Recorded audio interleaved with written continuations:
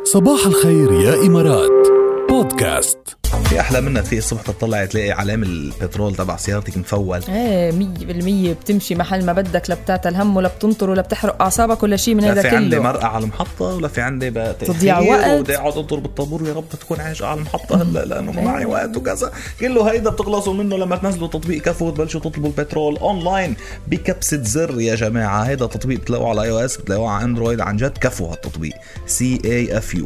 أوكي بتنزلوه تطلبوا البترول بنفس يعني جودة وسعر البترول الموجود على المحطات بالشارقة، عجمان، أم القوين ودبي.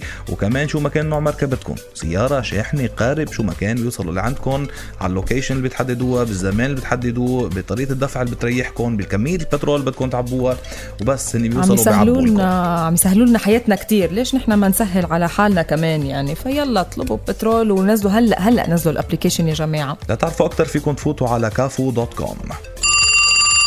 ألو صباح الخير. بعده عم يدق التليفون أصلا ما بيوقف رن ودق. صباح الخير يا بسام. يا صباح الأنوار. يا صباح الورد. ما هذا الصوت الرخيم يا بسام؟ ما شاء الله عنك انت. حدا خبرك قبل انه صوتك إذاعي؟ والله خبروني كتير انه صوتي إذاعي. ليك يا خزرعان ليك.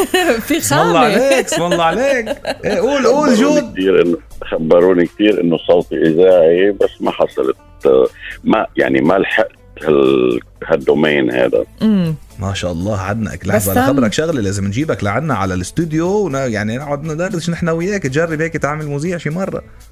بيشرفني. بيشرفنا لنا كمان. بسام انت اول مرة بتشاركنا كأنه أول مرة بتصل فيكم. صار لي فترة بسمع الرابعة وبس بالصباح لأنه ما عندي وقت بعد الصباح ما عندي وقت إني أسمع. من حظنا. أنتوا رائعين. تسلم. هلا لا أول امبارح عرفت إنه جاد ابن المرحوم حكمة وهبي. الله يخليك. الله يرحم بيك. تسلم يا بسام. شكرا. أنا من الجيل القديم.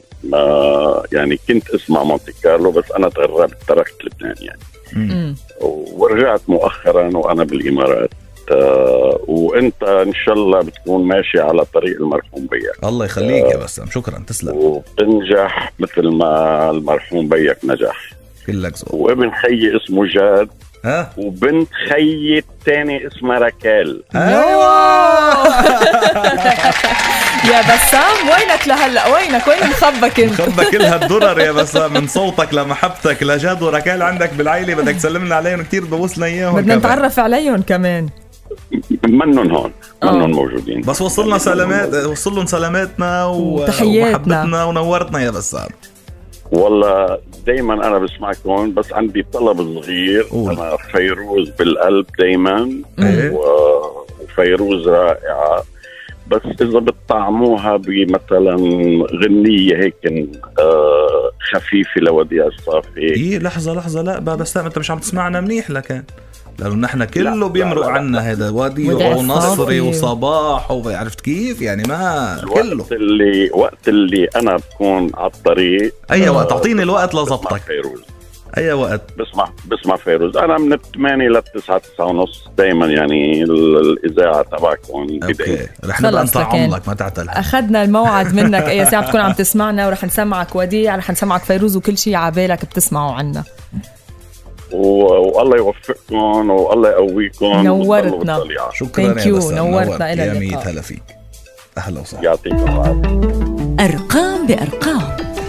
بالأرقام وعلى السريع عملوا استطلاع للرأي بروسيا وطلع معهم أنه أكثر من 60% من الروس بيعتبروا العام الحالي سيء بل في غاية السوء، فيما قال 3% بس من اللي تم استطلاعهم أنه هذا العام كان الأفضل بالنسبة لهم. أنت من 60 ولا من 3؟ ليك شو هالرقم الكبير. يعني أنا لا من هون ولا من هون. في أشياء سيئة بس عطول من الأشياء السيئة لازم ناخد أشياء إيجابية، ناخد دروس يعني. ليش كان عندهم هالنسبة الكبيرة ما حدا بيعرف. بيقولوا بالأرقام في 21% عطوا هذا العام 5/10. اوكي وفي ناس عطوه نقطة من 4 كمان. اكثر من 61% عطوه نقطة بس من 4 نقاط. اذا انت بدي لك مش من 4 من 10 قديش بتعطيها لسه؟ هيدا العام بعطيه 7/10. 7 والله منيح متفائل طبعا كتير رغم كل شيء لازم يكون علامة عالية.